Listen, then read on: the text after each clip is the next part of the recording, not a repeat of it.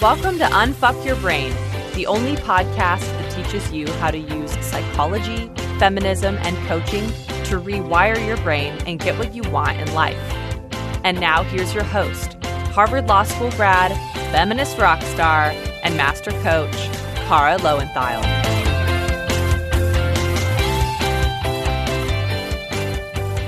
Hello, my chickens. How are you all? As I am writing this episode, I am watching the snow fall out the window. It's very peaceful outside. It is not so peaceful in my brain. At least it was not this morning. I woke up, my brain was running 1,000,000 miles a minute into the future. I know you can all relate. So my brain loves to go on what I call the what if parade. It's like I'm watching a parade, but it's a parade of horribles. So every single float is just a what if of every possible catastrophe that could arise, right? Here's everyone you love dying. Here's your business collapsing. Here's your cat running away and getting run over. Here you're losing a limb. Here's global apocalypse, breakdown of the supply chain, and you don't even know how to sew. So then what are you going to do? Right? My brain is so creative when it wants to be about the bad things, and probably yours is too. So the first thing to know is that this is just what brains do. Right? We tend to freak out and think that either our brain is telling us the truth and we need to believe it all, or that our brain is like malfunctioning and we have a serious problem, something has gone really wrong. But neither of those are true. Right? I'm someone who has dedicated myself to this practice of managing my mind, and I probably spend more time doing that actively than like literally 99% of the world, right? And my brain still does this. It's totally normal. Managing your mind is called managing it because you will always have a human brain. So yes, the frequency and the severity of the freakouts go down over time, but it's not like a project that's ever finished. It's not turn yourself into a positive robot and you never have to do it again. Just the first thing to know is when your brain is doing this, it's normal. It's trying to protect you, right? Your brain has a bias for the negative, right? You know that friend of yours who likes kind of melancholy music? And full disclosure, that friend is me. Whenever my brother gets in my car with me, he says, "Can we please not listen to your sad girl music?"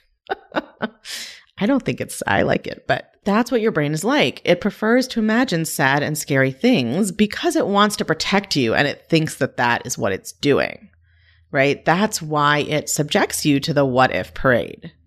The problem is most of us don't understand it's a parade and costumes. It's like Mardi Gras, right? We don't understand it's Mardi Gras. We think it's logical and objective and just a reasonable prediction of the future. We think we're psychic instead of watching a made-up parade. So we freak the fuck out, right? It's like we're a little kid who doesn't know that the parade is just actors and floats and costumes. It's all imagined and made up and acted out, but we think it's really happening.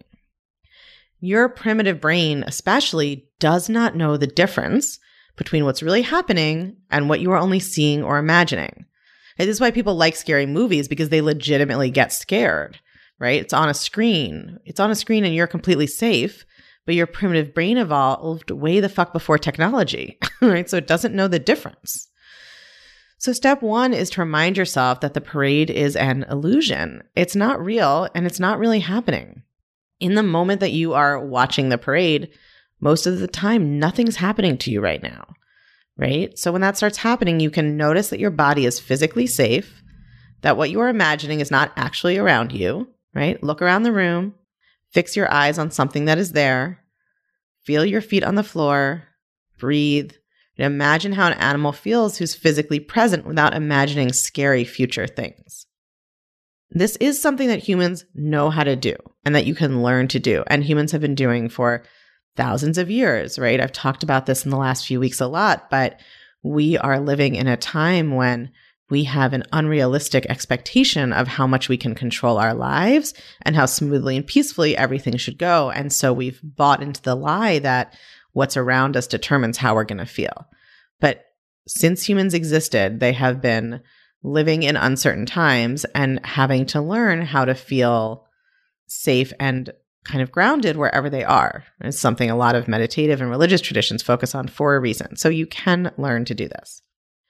Once you've gotten that little bit of grounding, there are two tools you can use on the what if parade. And in a funny way, they're kind of opposites, but they do work together. You don't have to use them in order. Some of you will need to do both.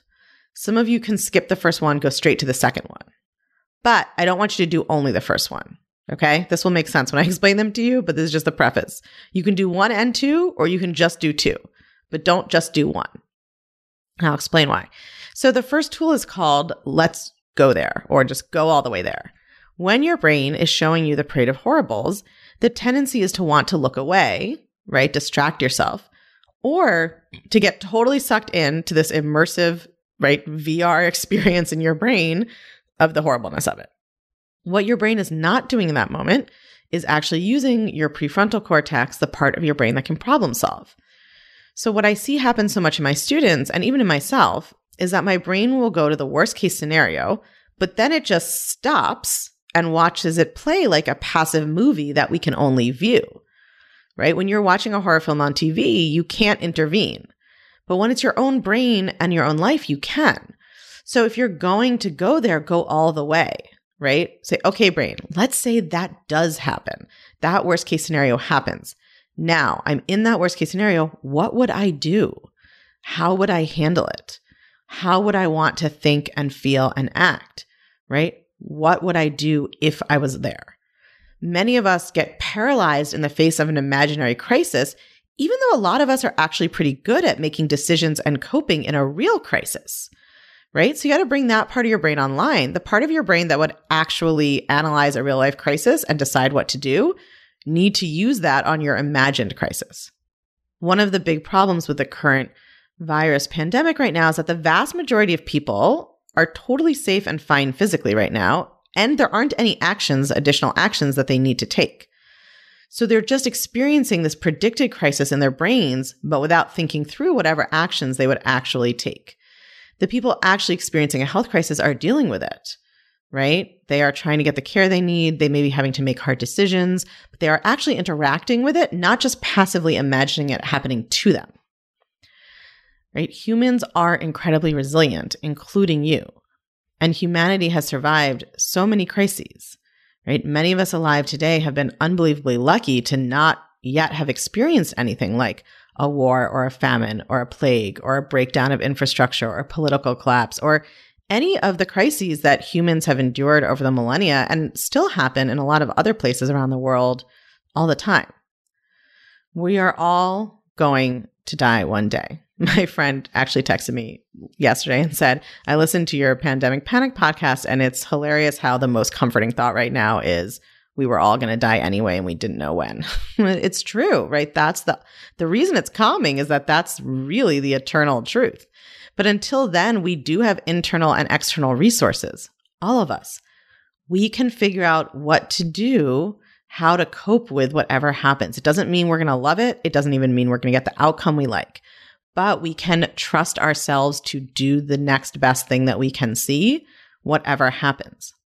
So when my brain presents me with a crisis, I think through what I would want to actually do, not just watch it happen to me in a vision of a future where I apparently cannot think, reason, talk, or do anything, right? I want to actually go there and be like, okay, if this did actually happen, what would I want to think? How would I want to feel? What actions would I take? Again, knowing I can't completely control the outcome, but you'll be amazed how different it feels to just imagine yourself a passive victim and to imagine yourself showing up the best you can, taking whatever actions you can take.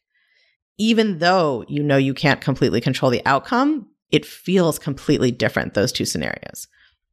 So take it all the way there and actually have your brain problem solve rather than just watch the horror show happening and assume you wouldn't take any action, you wouldn't handle it, you would do nothing, you would just give up and lay in the street, right?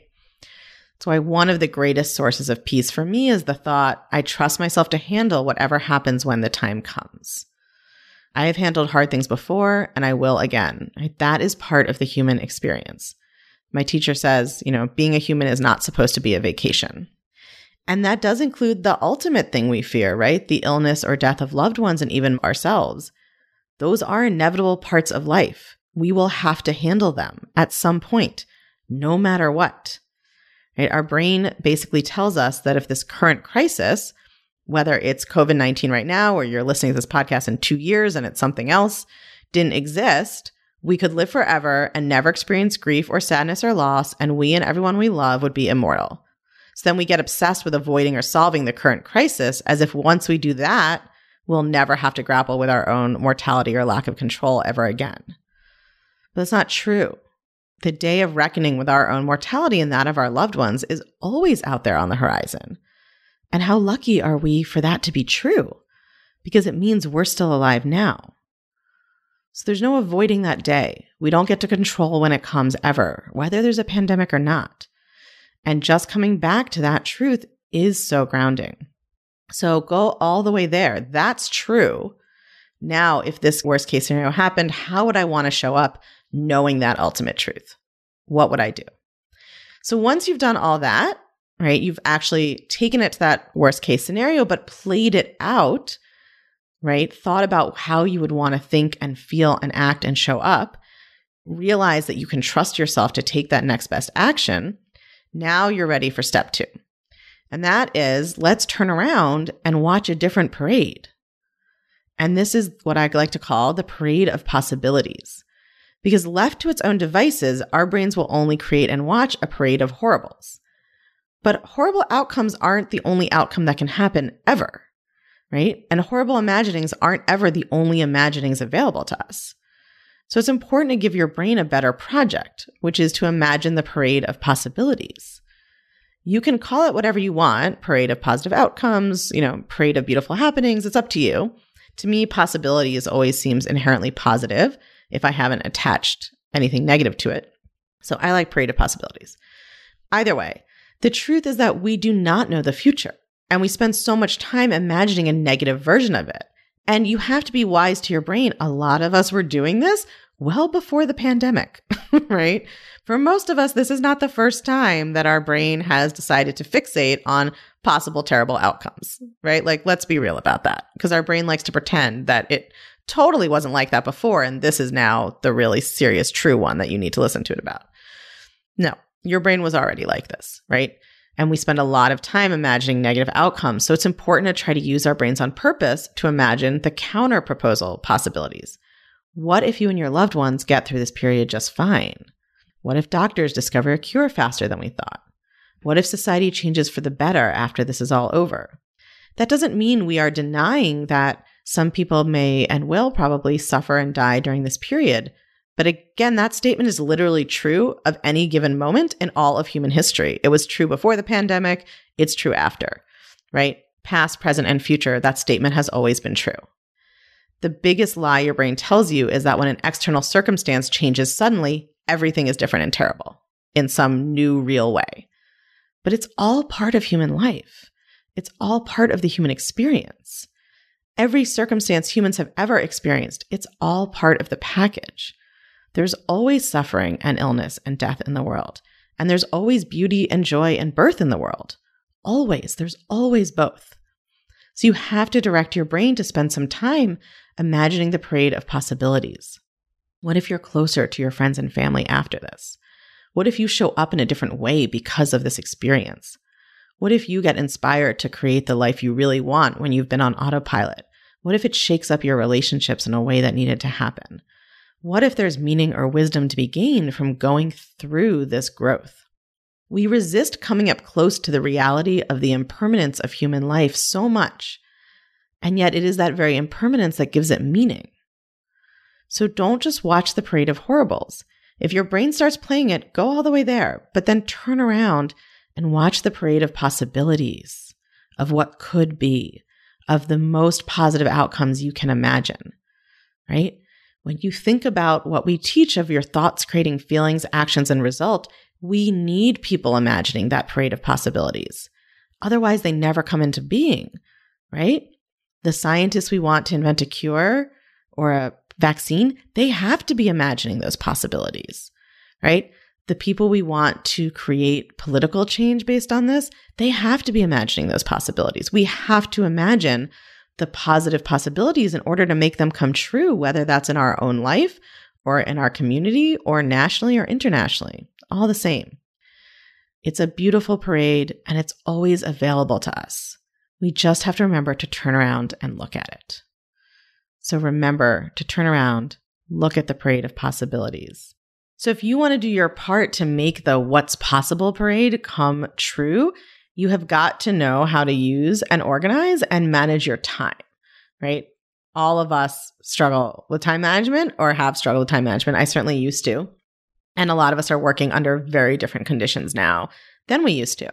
So I am going to be doing a free webinar, How to Be Productive, Working from Anywhere at Any Time, mostly from home right now, right? But all of these tools apply no matter what. So I am going to be teaching a webinar on Wednesday, April 29th, 4 p.m. Eastern. It's totally free. If you've watched this webinar before, some of it may be familiar, but I am going to be talking specifically about how to deal with working from home, sharing space when you're not used to, if you've got kids running around, all of the factors that right now are getting in people's way of trying to stay organized and stay productive. Some of you maybe never had a system and now you're really feeling the impact of that. Some of you maybe used to have a system that worked pretty well when you could control things and you were at the office and could close your door and didn't have pets and kids and whatever else going on, or just weren't dealing with all the anxiety you have about the current situation, whatever it is. There's a lot of new challenges now. So I'm going to be teaching about all of that. I'll also be taking questions. So if you have questions about productivity or organization or how to get stuff done during this time, you can bring those to the webinar and I'll answer some of those questions too. Again, it's Wednesday, April 29th, 4 p.m. Eastern, totally free. You can either go to unfuckyourbrain.com/productive, or you can just text your email address to +1 347 997 1784.